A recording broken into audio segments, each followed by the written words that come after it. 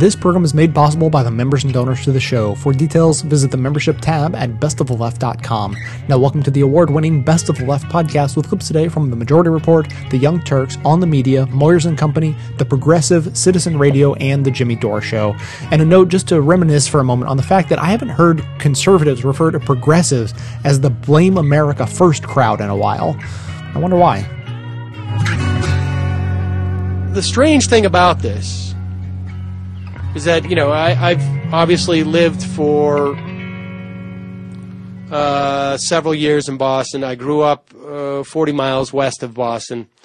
I went to law school for a year in Boston. I've been to multiple of those Patriot Day Sox games. I've observed a couple of Boston marathons. I distinctly remember being in law school and walking home from law school on Comm Ave that day through Kenmore Square, which is just to the west of where the marathon sort of passes by as it heads down another, dozen blocks until it's finished, and thinking, God, I wish I wasn't in law school because everybody was partying. I mean, literally everybody was partying. As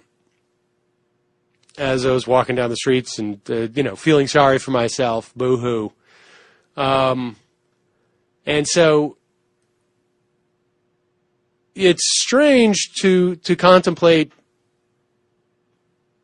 one's emotional proximity to an event like this. And because, I had family who I knew were at the Sox game yesterday, and because I knew all those locations and spent quite a bunch of time hanging out half drunk on the Boston Public Library steps and drank all up and down Boylston Street at different times. And, the perspective of being in Boston, you don't contemplate the idea of being hit with a terrorist attack, frankly, because there's this perception of if there's going to be a terrorist attack, or this type of attack, let's say,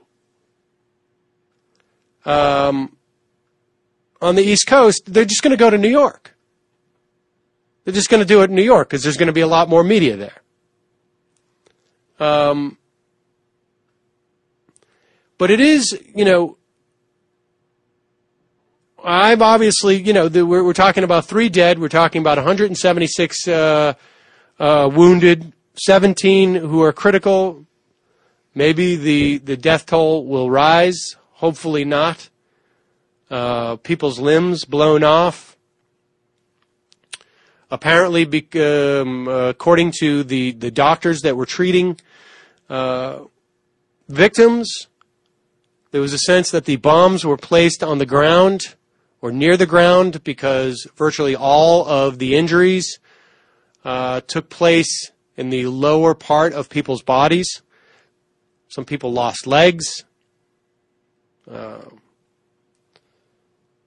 But there was very few casualties walking around with head wounds or with chest wounds. And so the doctors at least speculated that the bombs were planted on the ground here. But the point is that, I remember when Oklahoma happened. Obviously, I remember when 9/11 was in the city, but the authorities clearly don't feel that this is a national threat in the way that they did on 9/11. And so at the very least, despite the fact that we don't know who perpetrated this or why, it's more analogous to Oklahoma. And of course, in Oklahoma, you had literally hundreds more people die. And in some way, maybe we're more sensitized to these things after 9/11. But I think, for me personally, just because I know Boston, because I have relatives who were, not far from there. I'm more sensitive to it, and it makes you sort of, contemplate. There's something inevitable that's going to happen. Where people are concerned about their own families, and then they are concerned about their own hometown, and then they are concerned about their own nationalities, and there is a inescapable hierarchy of concern that we have. With that said, what struck me was that yesterday I mentioned in passing at one point in the program, 50 people plus killed in Iraq over the weekend. And that was it. Then we moved on. And it didn't seem awkward. It didn't make me pause for a moment that we could just move on and talk about other things and do an interview. The idea of, we had an interview scheduled today. We're going to do it later in the week. But the idea that I could have done that today was, of course, I couldn't even contemplate doing that. Yet, 50 people die over the weekend in Iraq. And in many respects, we are all more culpable in the deaths of those 50 people than we certainly are in the deaths of those 3 in Boston yesterday. And there's been literally hundreds, tens of thousands, if not hundreds of thousands, who have died in Iraq in just as horrific, if not more horrific, circumstances that we just don't resonate with us in the same way. And, at this juncture, when we don't know who committed these acts, we don't know why they did, the only thing that we can sort of take away from this type of situation is, at this point, is to examine how we empathize with humanity at large. There's been tens of thousands of 8-year-olds, maybe not 8-year-olds, but children who have been killed in Iraq, in Afghanistan, in places around the world where we're not in any way implicated, who are suffering, and yet we don't contemplate their deaths. Even a fraction of a fraction, to the extent that we're contemplating the deaths of, these people in Boston, or the way that we did in Newtown, for that matter. And some of it is just simply human nature. I guess it all, in many respects, is human nature. But I think, the challenge for us, among other challenges, which of course have to do with civil liberties and the way that we react to this, regardless of who perpetrated this.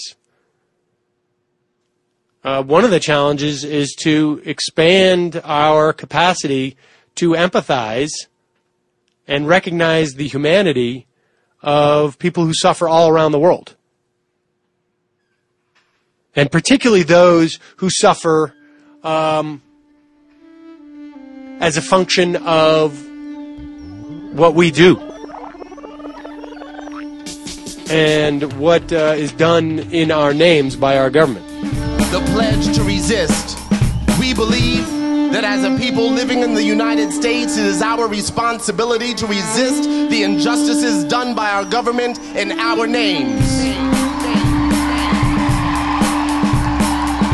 Not in our names.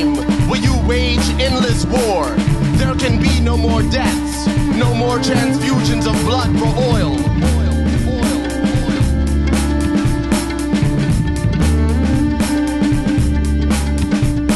Not in our name will you invade countries, bomb civilians, kill more children, letting history take its course over the graves of the nameless.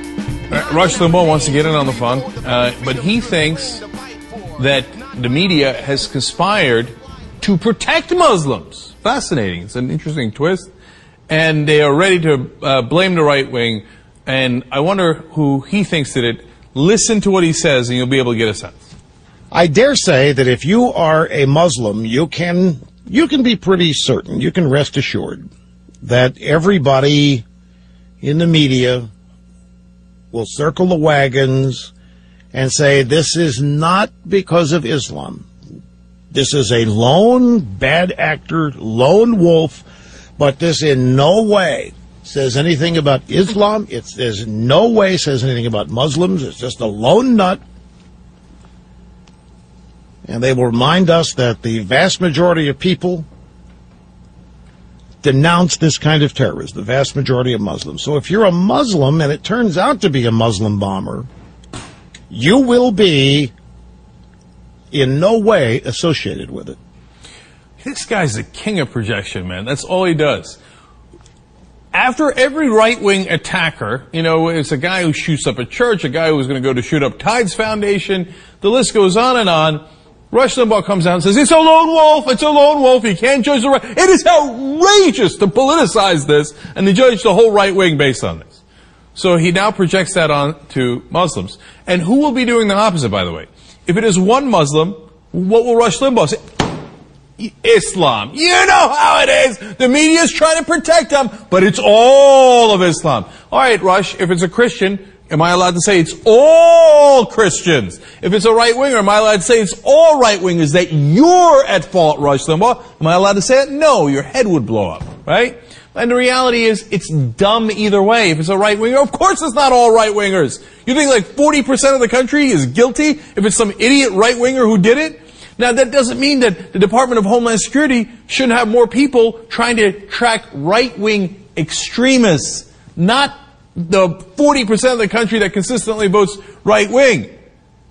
Now, the Department of Homeland Security is down to one person tracking them. That's mental. Now, that force should be increased so that we go after extremists of any ilk. And the same with Muslims. If it's one Muslim, Rush Limbaugh apparently thinks, oh yeah, the media will protect the Muslims, when in fact, what? We should be invading random Muslim countries like we did after 9/11? The level of his stupidity is tiring. I'm exhausted trying to correct his dumb ass. He's going to make me do it one more time. However, folks, if you are a conservative out there today, and it turns out that whoever did this is either real or has an imagined connection to conservatives, everybody in the media will unite to denounce your whole group. And believe me, that's what they're all hoping for on the left. Folks, reminding you what I do. I get up, I look, I listen, I read, I see the things, the people, the institutions I believe in under assault again. I come here and defend them. I am purely in a defensive posture today. That last part was very telling.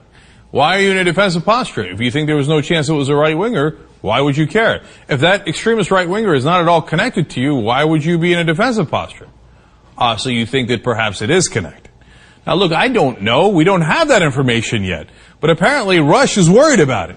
So he's already in a defensive posture. So look, he reads, he gets up, he breathes fairly heavily, he goes to the bathroom several times, and then he comes out and defends right-wingers, whether they're extremists or otherwise. Rush, if it is an extremist right-winger, you're supposed to say they don't represent us. They have an ideology that is extreme. For example, some fundamentalist Muslims do bombings. They are terrorists, they are extremists, they're fundamentalists. They're not like the rest of Muslims. You see, rational people can understand this stuff fairly easily. But Rush Limbaugh is at a point where he cannot put it into a box yet, so the computer is broken down. He's like, I want to blame all Muslims. But what if it is a right-winger? Then I do not want them blaming us. Does not compute, does not compute. I want to defend all of us, but attack all of them. How do I do it without being able to put it into easy black and white buckets? I am confused. System breaking down. I am no longer eating, reading, and dumping. Assisted design. See how you get from a thought to an object. Assisted design. It takes an idea and makes 3D stuff. Computer assisted design.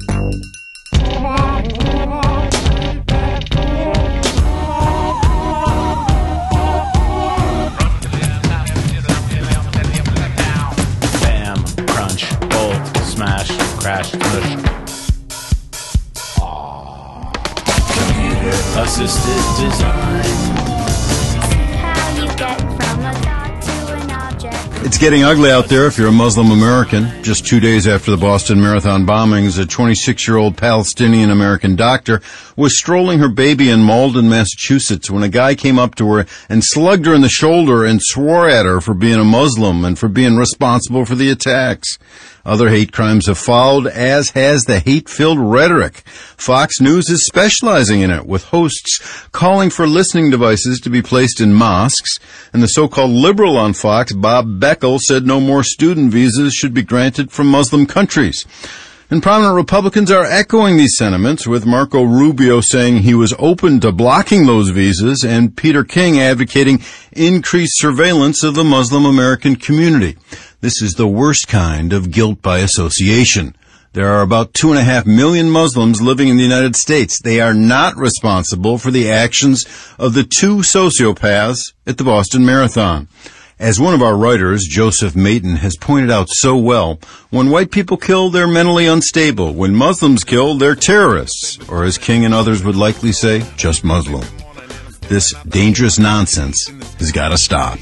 I'm Matt Rothschild, and that's how I see it. Cause every bit of land is a holy land, and every drop of water is a holy water, and every single child is a son or a daughter of the one earth mama and the one earth papa. So don't tell a man that he can't come here cause he got brown eyes and a wavy kind of hair, and don't tell a woman that she can't go there because she prays a little different to a God up there. You say you're a Christian cause God made you. You say you're a Muslim cause God made you. You say you're a Hindu and the next man a Jew. Then we all kill each other cause God told us to. No, hello, hello, hello, hello, bonjour, bonjour, bonjour, bonjour, hola, hola, hola, hola, konnichiwa, konnichiwa. I'm afraid of what the conservative reaction is going to be here. So let me give you a little preview of the stuff you'll probably hear. Number one, we knew it. It was the Muslims. You see, it said Muslims have an ideology. Nobody will talk about the ideology of abortion, doctor killers, etc. Nobody will talk about fundamentalists of another stripe. Now that it turns out they were Muslim, this is day one, now that we know who they are, wait for it, okay? I mean, the ugly stuff is going to come out from the fringe and work its way towards Fox News, right? And so we'll see how that goes. Number two, immigrants. We knew it. Don't allow any immigrants in the country. Here comes Steve King and those sets of crazies. And that brand of ugliness is coming, all right? And this is partly why we were rooting that they weren't Middle Easterners. Now it turns out they're not. They're Russian, they're Chechens, they're Caucasians, but they are Muslim. So, Jakar, described by all his friends as all-American, came here when he was young, etc. That's not going to stop Steve King and the rest from saying, we told you not to let the immigrants in, right? Now, is that true of all of the other immigrants, the millions of immigrants that have come in and been incredibly productive members of society? Steve Jobs' father, originally from Syria. What if we didn't let him into the country? How would that have turned out? But they're not going to talk about that. They're going to talk about the ugly side of things, right? So, and then the third thing that they're going to come at you with is, President Obama. I see this is a failure. This happened on his watch. It didn't happen under Bush's watch. Now you're going to say, wait a minute, 9/11 happened under Bush's watch. But they'll ignore that. They routinely say that nothing happened under Bush's watch and he kept us safe when the worst terrorist attack in American history happened under Bush's watch. He had 9 months. He had the warnings. Now here, if President Obama, like President Bush, had warnings, if they gave him a classified intelligence saying, hey, the Chechens are likely to attack in Boston, and he did nothing, then I'll be the first one to blame him. Now, in the beginning with Bush, I thought, well, I mean, how in the world could anybody have known? Then we found out many months and years later that, in fact, he had been specifically warned about attacks in Washington and New York, and he told the CIA guys who briefed him in Crawford, okay, you covered your ass, go back home, right? Now, if you find something like that on Obama, by all means, then all criticism is merited. But you think the conservatives are going to wait for that? No, tick-tock, tick-tock. I mean, that overwhelming criticism is minutes away. So I could be wrong about all this. We'll see how it develops. But my guess is those three prongs of attack, they're just waiting to push the button on. So they're headed in our direction. Come on. Here at Best of the Left, supporting the good works of others is our entire reason for existence. Since the beginning of 2006, I've been making this show to highlight what I consider to be some of the best of the truly liberal media. Now I'm working on several ways to promote the best progressive activism around. Ruminate for a moment on whether you enjoy this show or consider its goals to be worthwhile, and if you do, please consider supporting this work by becoming a member for as little as $5 a month or even $55 a year at the membership tab at bestoftheleft.com. It's the donations of members that allow the show to continue to improve. Thanks so much for your support.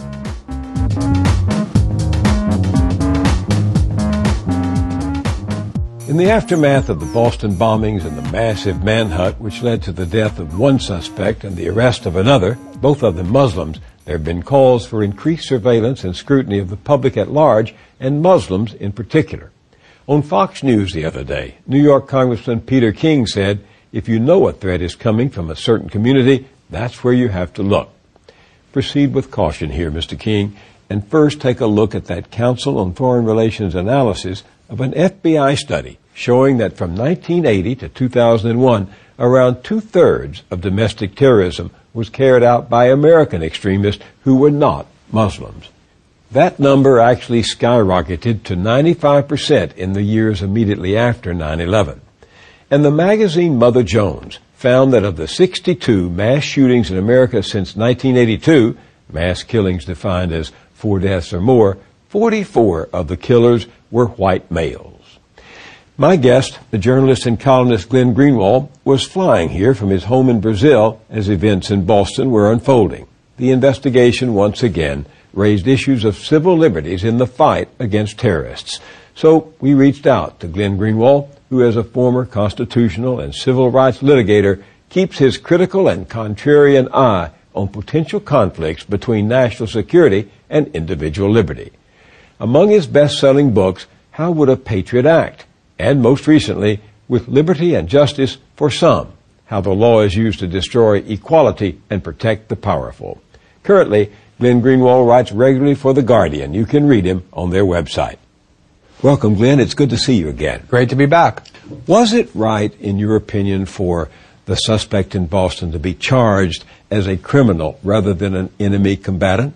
Absolutely. There were very few people who even took seriously the idea that he ought to be charged as an enemy combatant for many reasons, including the fact that he's an American citizen on U.S. soil. And if there's one thing we're taught to think about our country, it's that the government can't punish people or put them in cages or threaten them with death without charging them with a crime, giving them a trial with a jury of their peers, and then convicting them beyond a reasonable doubt. But the broader question is, should we change or radically alter or dismantle our standard protocols of justice in the name of terrorism? That's been the debate we've been having since the September 11th attack, and I'm firmly in the camp that we need not and should not do that, and therefore he should be treated like any other criminal. If it turns out that he and his brother had some significant contact with a radical organization back in their home country, would that change anything in your mind?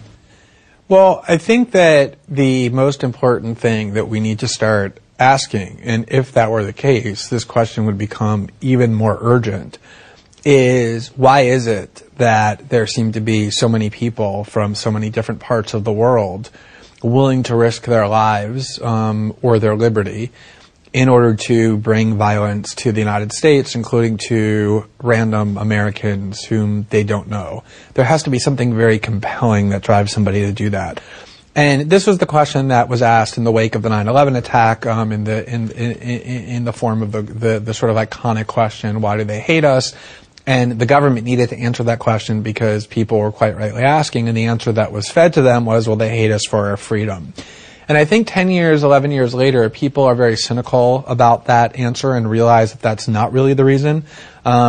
Because what you see is that people from parts of the world that weren't part of 9/11 are now starting to attack the United States as well. And when they're heard, which is rare, but sometimes they are, about what their motive was, invariably they cite the fact that they had become so enraged by what Americans are doing to Muslims around the world, to their countries, in terms of bombing them, imprisoning them without charges, drone attacking them, interfering in their governments, propping up their dictators, that they feel that they have not only the right but the duty to attack America back. And so I think that the discourse then ought to really be focused on what is driving this war, and how is it that we can do something that will, instead of perpetuating it further and exacerbate it further, start to think about how to undermine and dilute the sentiments that continue to fuel it, 12 years after the 9/11 attacks. You wrote the other day of America's invisible victims, and they are? The invisible victims are the women and children and innocent men who the United States continues to kill in places like tribal regions in Pakistan, in Yemen, in Somalia, in Afghanistan, at times in the Philippines, places throughout the Muslim world where the United States sends flying robots. We never hear about who those people are, and you can contrast it with the few instances in which the United States is attacked. We learn the names of the victims, we know their lives, we hear from how their family members are grieving. We never hear any of that in terms of the children, the women, and innocent men whom we kill in the Muslim world, and it's sort of an out of sight, out of mind dynamic where by not hearing about them, we never think about them, and by not thinking about them, we forget that they exist. And that's why when somebody attacks the United States, it leads to this bewilderment, like, well, what have we ever done to anybody that would make them want to attack us? I think you were traveling when the Boston siege was unfolding, is that right? When did you actually find out that it was happening? What happened was I was flying overnight to the United States on Thursday night, which is when the shootout took place between the two brothers and the police, in which the older one was killed. And then Friday morning, when I got off the plane at JFK, was really the start of when people woke up and heard that there was this intense manhunt for the younger brother. And because I was traveling, I was generally in public places for the next several days, in airports, hotels, restaurants, and what I saw was everybody glued to the television in order to observe and engage with a very political event, which was this manhunt. And the reason that struck me was because there are very few events that really engage most people in the United States on a political level. Maybe there's one or two events like that every few years, maybe a national presidential election, but this was one of them. Why do you call it a political event? Well, it was political because it was infused with all kinds of political messages about Muslims, about radicalism, about what the proper role of the police and the military are in the United States. There were instantly these calls for greater surveillance. There was a lockdown of Boston, and a very extraordinary act that a major American city would be completely locked down. What you could see in how people were observing what it was that they were watching was their political impressions about the world, about their government, about political debates being formed based on the very few incidents that they really pay attention to. And I think that's the reason why incidents like this are incredibly significant in an enduring way, because it shapes how people who don't pay much attention to politics regularly really think about the world. And you think viewers were evaluating this manhunt that was playing out in front of them through political lens? Absolutely. I mean, it's inherently the case, because when somebody does something like detonates 2 bombs, one of which is placed behind an 8-year-old child, which it kills, and then tears off the limbs of dozens of other people, none of whom are known to the perpetrators, the question naturally arises, why would any human being engage in that behavior? And generally, when the person is a white Christian or a white American, there's an attempt instantly to assure everybody that it's simply kind of a one-off, that it doesn't have a political content, that the person is mentally ill, that they're a lone actor, that they just snapped is usually the jargon, to assure everybody that there's no political conclusions that ought to be drawn. When the person, though, is Muslim, everything reverses. So there's no consideration to the possibility that they were mentally ill, that they simply snapped, that they were being driven by political considerations of alienation or frustration about things in their lives. Instead, there's an assumption that this bolsters the idea that we face this grave and potentially even existential threat from radical Muslims against whom we've been fighting this decade-long war, and it really bolsters the premises of that war by ratcheting up the fear levels and by reaffirming the political convictions in which it's grounded. But you agree that terrorism is a threat and has to be dealt with, not only in trying to understand what provokes it, but in trying to prevent it. Sure. It's the responsibility of the U.S. government to prevent its citizens from being killed and attacked in the way that they were attacked in Boston.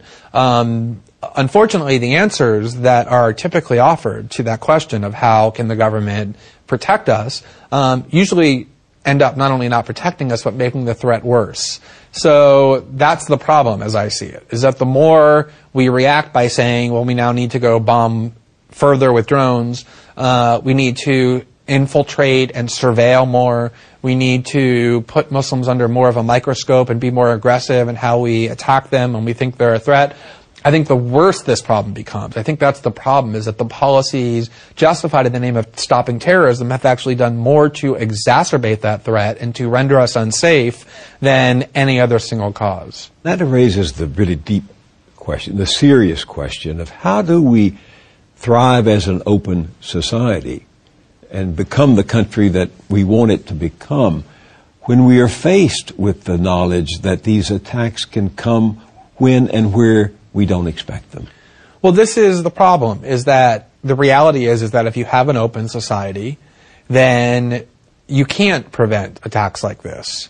You can build enormous structures of security to prevent people from going on airplanes with bombs or guns, but then what do you do about trains or crowded malls or Times Square? And I think then that really underscores the choice that we have, which is, number one, we can do what we've been doing, which is become a more closed society, authorize the government to read our emails, listen in our telephone calls, put people in prison without charges, enact laws that make it easier for the government to do those sorts of things. Or we can try and understand why it is that people want to come here and do that. Why are people wanting to attack the United States this way, but not dozens and dozens and dozens of countries around the world? And I think we need to get to the bottom of that question in order to figure out how to stop these attacks, is to undermine the motive.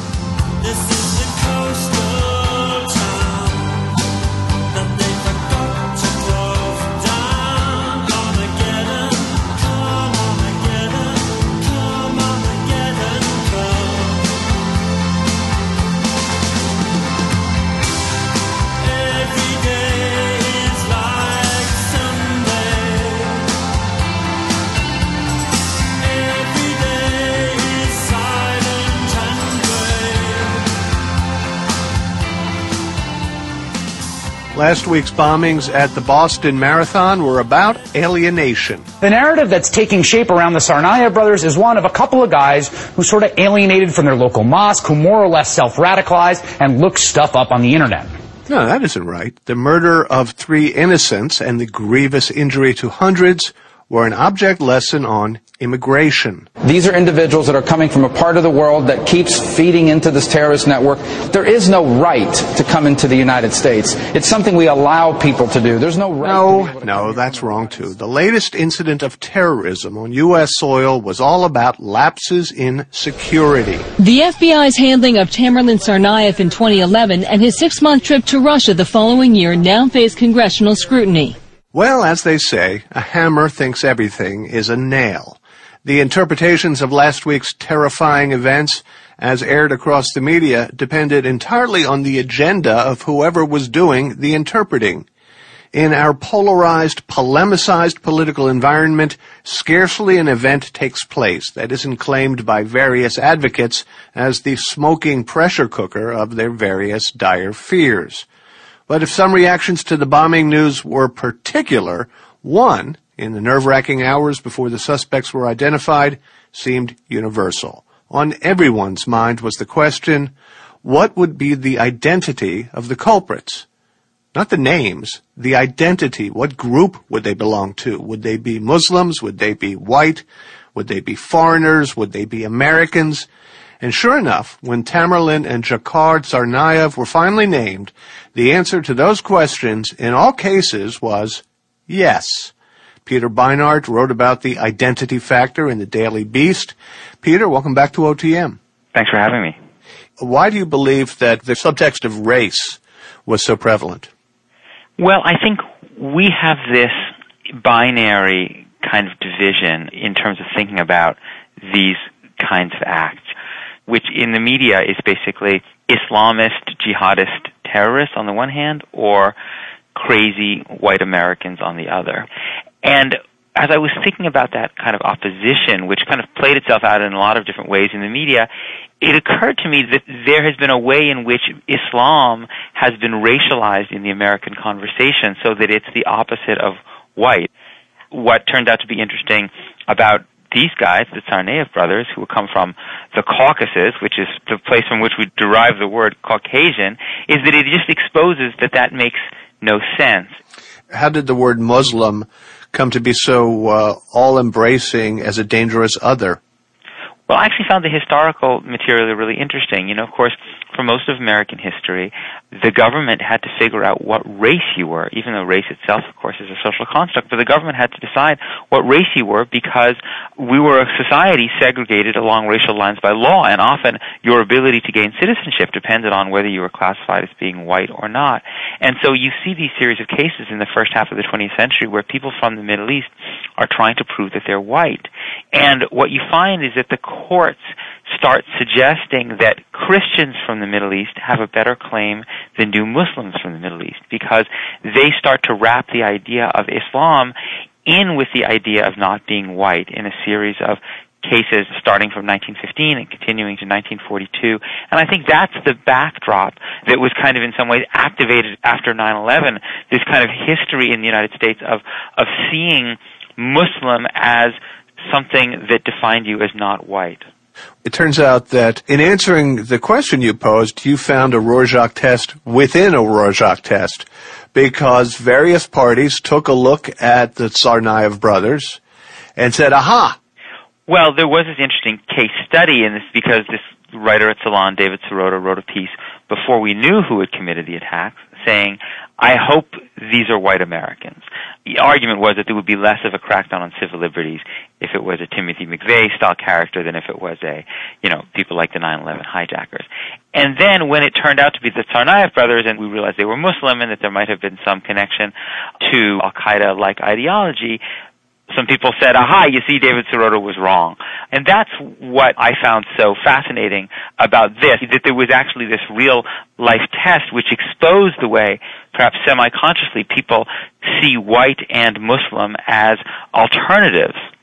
We heard Marco Rubio looking at this as an immigration matter. David Remnick of The New Yorker just kind of assumed that the Tsarnaevs were acting out of reaction to the repression of Chechens.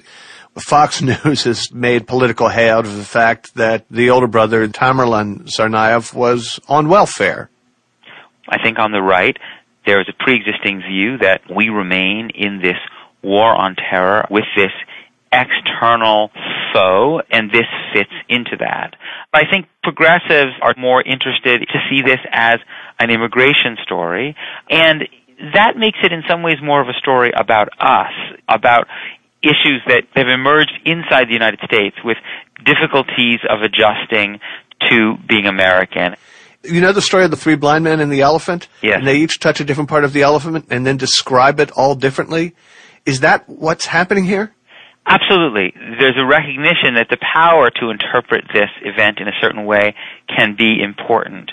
for a whole range of different things, the immigration debate, the gun control debate, American foreign policy.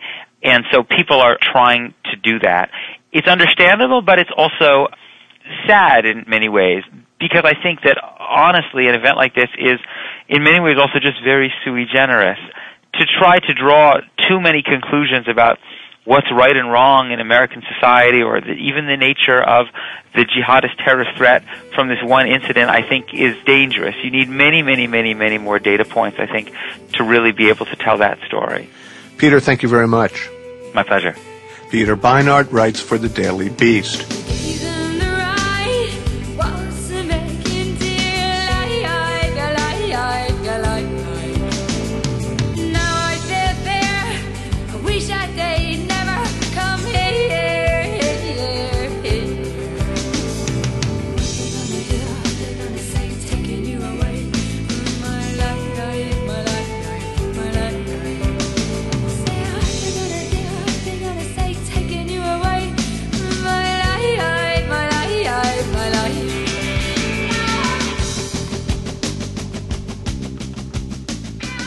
Here in New York City this week, a lot of officials, including the police commissioner, have been praising the surveillance cameras that were so helpful in Boston and saying we need far more of those, and are asking for them. Are we moving into an era when the government is going to know more and more about each and every one of us? What's amazing is that if you look at the case in Boston, the surveillance state, this massive apparatus of monitoring and storing information about us that we've constructed over the last decade that's extremely expensive and invasive, really didn't do much. It didn't detect the attack before it started. The attempted Times Square attack in 2010 wasn't stopped because of eavesdropping or government surveillance, but because a hot dog vendor noticed something amiss with the bombs that had been left. So again, the surveillance state doesn't really do much in terms of giving us lots of security, but what it does do is it destroys the notion of privacy, which is the area in which human creativity and dissent and challenges to orthodoxy all reside. The way things are supposed to work is we're supposed to know everything that the government does, with rare exception. That's why they're called the public sector. And they're supposed to know almost nothing about us, which is why we're private individuals, unless there's evidence that we've committed a crime. This has been completely reversed, so that we know almost nothing about what the government does. It operates behind this impenetrable wall of secrecy, while they know everything about what it is we're doing, with whom we're speaking and communicating, what we're reading. And this imbalance, this reversal of transparency and secrecy and the way things are supposed to work has really altered the relationship between the citizenry and the government in very profound ways. Is it conceivable to you that giving up our privacy and even much of our liberty becomes a way of life in exchange, a trade for security? Tom Brokaw suggested as much the other day. Here he is. Everyone has to understand tonight, however, that beginning tomorrow morning early, there are going to be much tougher security considerations all across the country. However exhausted we may be by them, we're going to have to learn to live with them and get along and go forward and not let them bring us to our knees. You'll remember last summer how unhappy we were with all the security at the Democratic and Republican convention. Now I don't think that we could raise those complaints after what happened today in Boston. I mean, I think that is, first of all, it's extraordinary that journalists lead the way in encouraging people to accept greater government intrusion into their lives. The media, journalists, are supposed to be adversarial to the government, not encouraging people to submit to greater government authority. But I think the broader point is that it's that false dichotomy that the more the government learns about us, the safer we'll be. In part because what history shows is that when governments are able to surveil people in the dark, generally the greatest outcome is that they abuse that power and it becomes tyrannical. If you talk to anybody who came from Eastern Europe, they'll tell you that the reason we left is because societies become deadened and soulless when citizens have no privacy. And it's a difficult concept to understand why privacy is so crucial, but people understand it instinctively. They put locks on their bedroom doors, not for security, but for privacy. They put passwords on their email accounts because people know that only when you can engage in behavior without being watched Is that where you can explore, where you can experiment, where you can engage in creative thinking and creative behavior? A society that loses that privacy is a society that becomes truly conformist, and I think that's the real danger. That's what happens to people in power, as you know. Henry Kissinger may have been joking back in 1975 when, off the record, although it was later transcribed, he said, the illegal we can do immediately, the unconstitutional takes a little longer. Secrecy is the linchpin of abuse of government power. If people are able to operate in the dark, it is not likely or probable, but inevitable that they will abuse their power. It's just human nature, and that's been understood for as long as politics has existed. That transparency is really the only guarantee that we have for checking those who exercise power. And that's the reason why the government has progressively destroyed one institution after the next designed to bring transparency, whether it's the media that they've turned into these supine creatures, or the Congress that does more to empower government secrecy than any other, or the courts that have been incredibly subservient to assertions of government secrecy. One of the only avenues we have left for learning what people in power do are whistleblowers, people who essentially step out and risk their individual liberty, and that's why there's such a war being waged against them. A war being waged against whistleblowers? There have been more prosecutions of whistleblowers under the Espionage Act, which is a 1917 statute enacted in World War I, designed to enable Woodrow Wilson to punish people who were opposed to the United States involvement in that war. More prosecution of whistleblowers under that statute, under the Obama administration, than all previous administrations combined. Just in the last 4 years, double the number, in fact. You've had people who have exposed government deceit and waste and corruption and illegality being systematically prosecuted as criminals in very harsh ways, threatened with decades in prison, being prosecuted as spies, essentially, under espionage statutes, whereas the people on whom they blew the whistles, the actual bad actors in the government, have been shielded and protected. And what this is designed to do is to send a message, as every investigative journalist in the United States will tell you, including ones who work for the most establishment newspapers, to send a message to would-be sources and whistleblowers who want to advise the public about government wrongdoing that they better think twice, because they will be severely punished if they do so. One of our best journalists, Jonathan Landay of McClatchy, has turned up evidence from government documents that President Obama and his senior aides have not been telling the truth when they claim to have only deployed drones against known senior leaders of al-Qaeda and their allies. The headline above your column on Jonathan's reporting referred to Obama administration's drone lies. Tough language. The McClatchy article included language that the Obama administration at senior levels had misled the country and was deceitful, because what these documents showed was that oftentimes they were targeting very low-level people whose role in these militias were unknown. They had targeted, as a favor to the Pakistani government, various individuals who posed no threat to the United States, but who Pakistan thought had become extremists. And worst of all, the United States government has adopted what are called signature strikes, which is where, even by their own admission, they don't even know the identity of the people they're targeting, and they simply extinguish their lives without knowing who they are, but then justify it to the public by saying we're only targeting senior al-Qaeda leaders. And these leaked documents revealed how false those claims were. And again, it underscores how only leaks and whistleblowing, which the Obama administration is trying to criminalize harshly, is the way that we learn about what the government does. You are a lawyer as well as a journalist and an essayist. What's the distinction between death by drones in a tribal area in Afghanistan and Pakistan and what the bombers did in Boston, in your mind? I don't think there is much difference. You could certainly say that one difference, and this is what people would typically say to defend what the United States does and to distinguish it, is that we are not deliberately killing civilians while the people in Boston did. And I'm not sure how true that is. There certainly are cases where the United States has very recklessly killed civilians. But even the drone program itself, in its normal operating state, consists of a very high level of possibility that innocent people will be killed in places where there hasn't been a declared war, that aren't on a battlefield, in people's homes, in their workplaces, where they congregate in their villages. And so at some point when a government engages in behavior year after year after year after year that continues to kill innocent people in a very foreseeable way and continues to do that, in my mind, that reaches a level of recklessness that is very similar to intentional killing. You are contrarian on this because there's a reputable poll which shows that 65% of the American people support drones.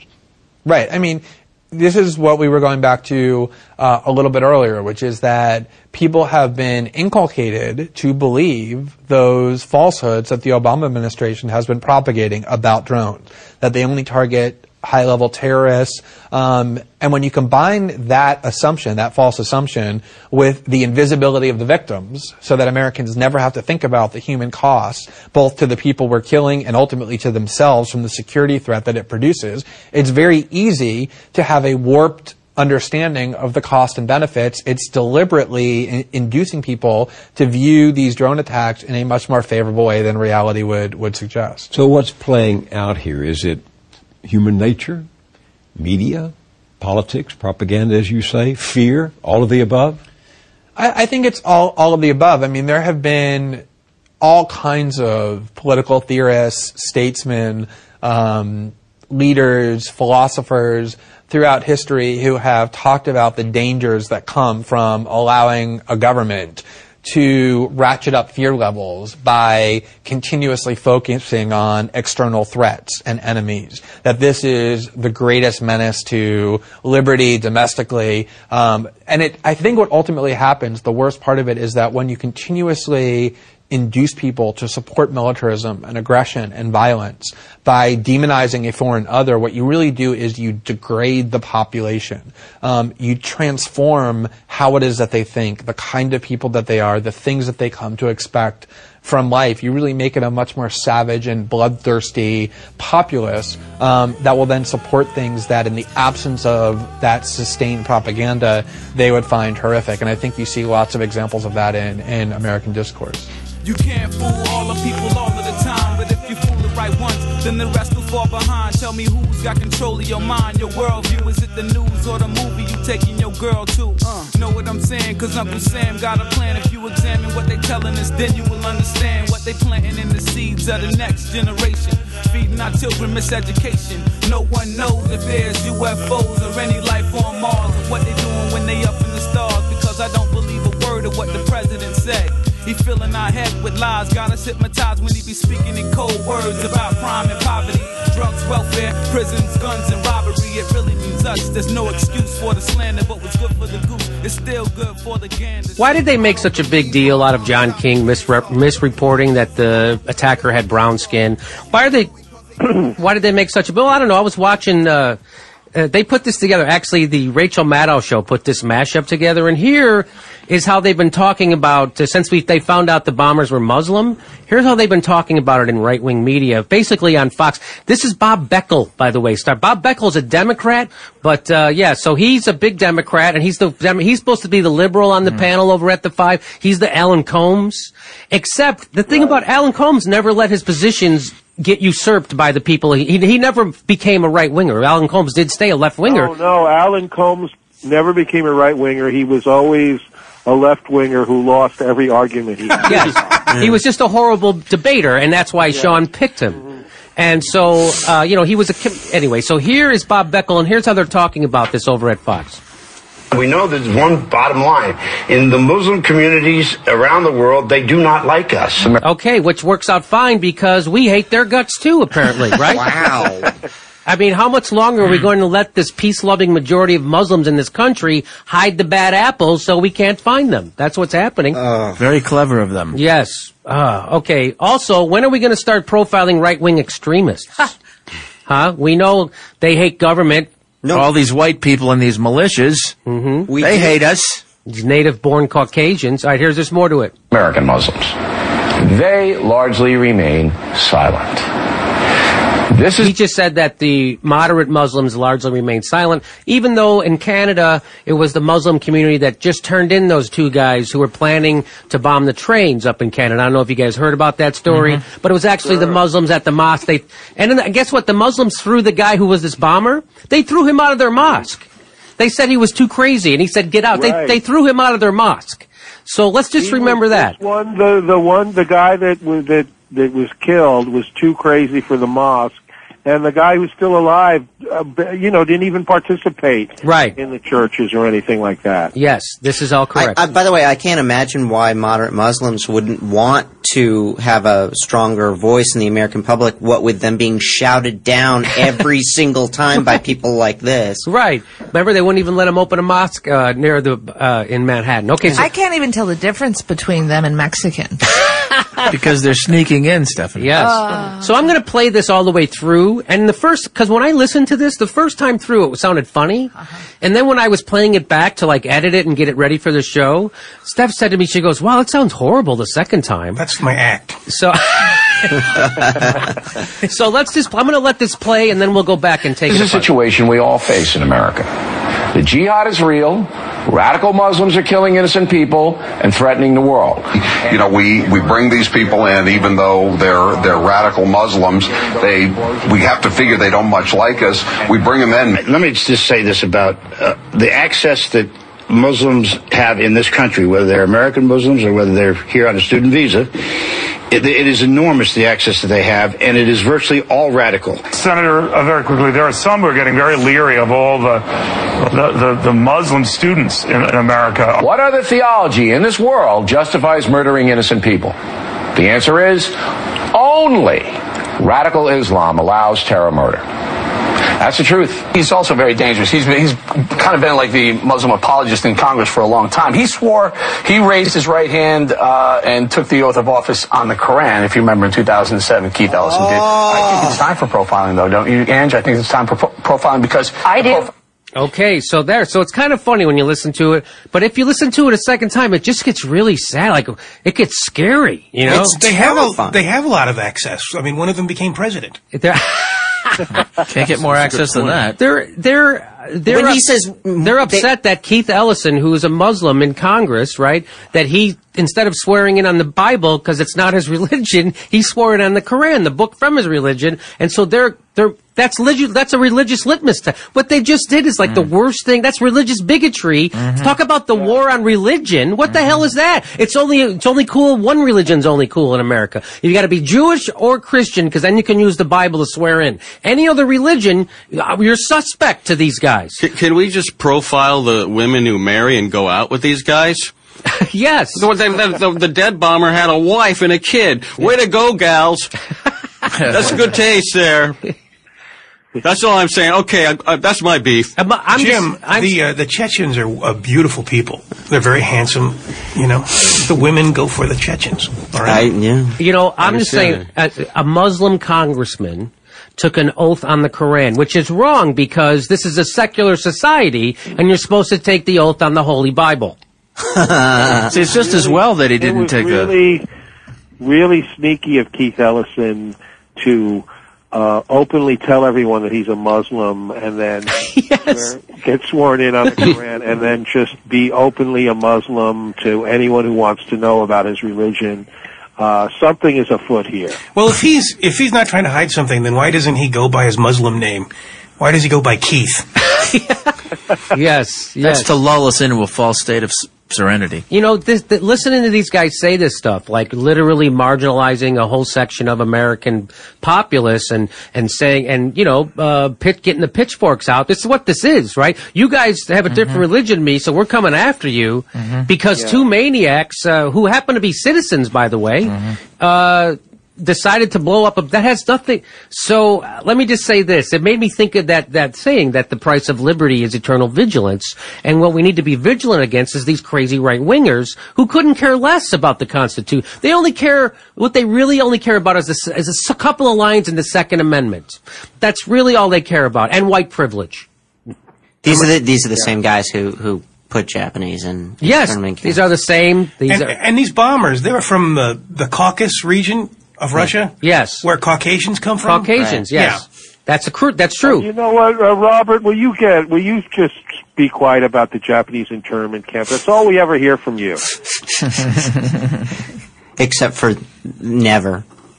I'm really sick and tired of hearing your problems. That's the thing that really bothered me was that when he said these Muslims have so much access, they have the same access that we all do to this country. They are citizens. They have the access of citizenship, and that's what he was objecting to.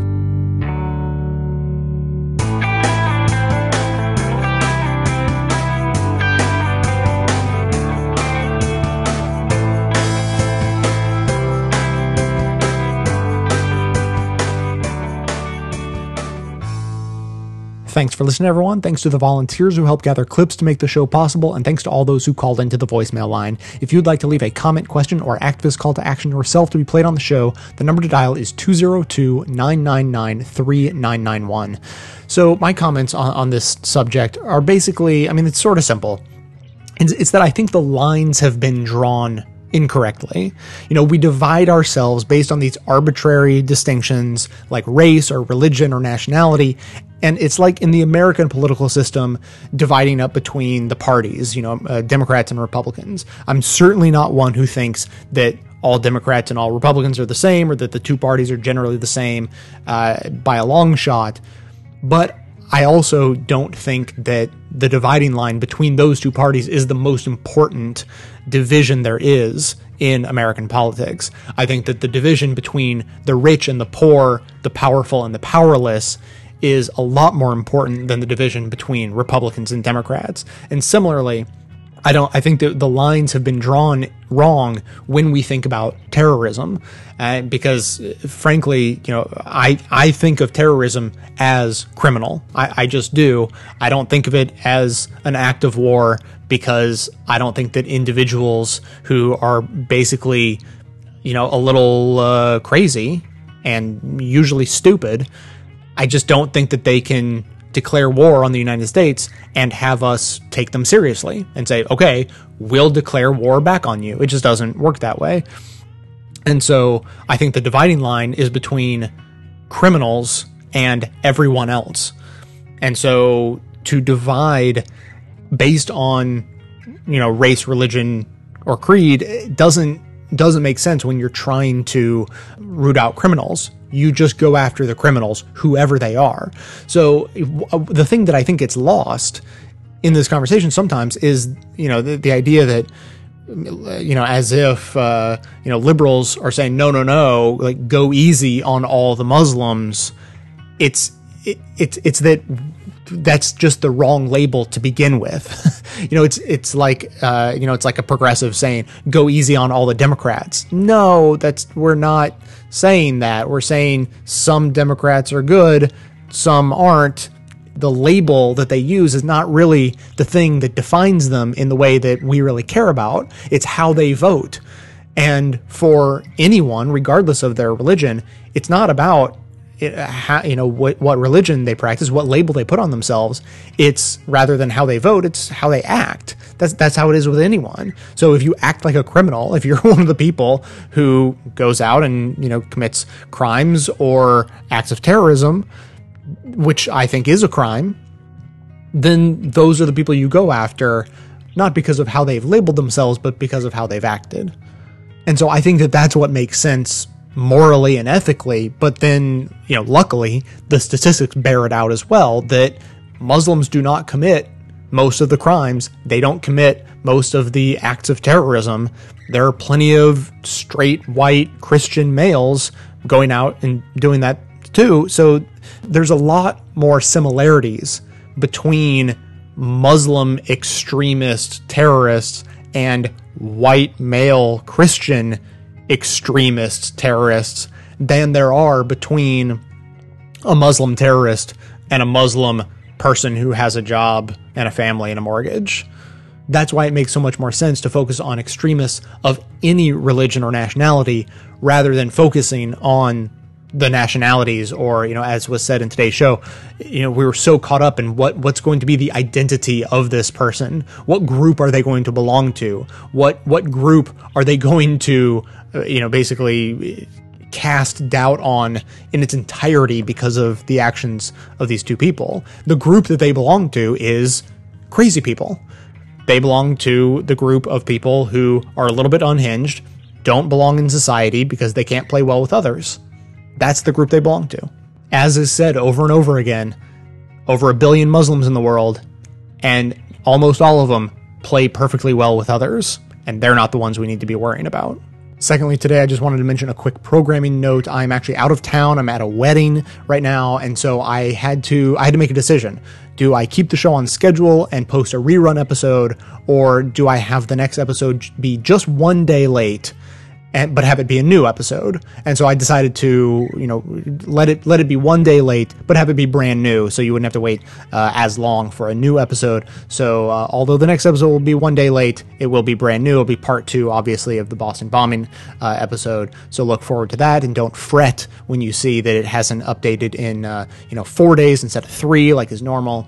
So anyway, I'm sure no one was going to panic, but just want to mention that. So if you have comments, thoughts on, you know, this issue, the bombing in general, you know, were you there? What are your thoughts on the criminals involved? How did you feel when they were caught? How did you spend your time? Did you watch the news? Did you not? Anything like that. I would love to hear any comments along those lines, any thoughts, etc., etc. The number again, 202-999-3991. That is going to be it for today. Thanks to everyone for listening. Thanks to especially to those who support the show by becoming a member or making one-time donations. That is absolutely how the show survives. If you are not already subscribed to the show to catch every single episode, there are lots of ways to do it. It's really easy. You can go and find the show in iTunes and subscribe there. There's the standard RSS feed that you can plug into any RSS feed reader in the world that will work. And then there are even great apps for smartphones, which a lot of people find to be the easiest way to listen. People love Stitcher as their podcatcher of choice, but there's even a Best of the Left app made specifically for the show, made for iPhone and Android.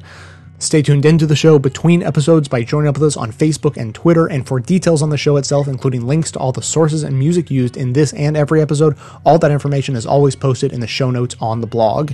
So coming to you from inside the Beltway, yet outside the conventional wisdom of Washington, D.C., my name is Jay, and this has been the Best of the Left podcast, coming to you every third day, except for sometimes when I go to weddings, from bestoftheleft.com. It's now black and white, 'cause you took apart a picture that wasn't right. Pitch burning on a shining sheet, the only maker that you wanna meet. A dying man in a living room, whose shadow bases the floor. Will take you out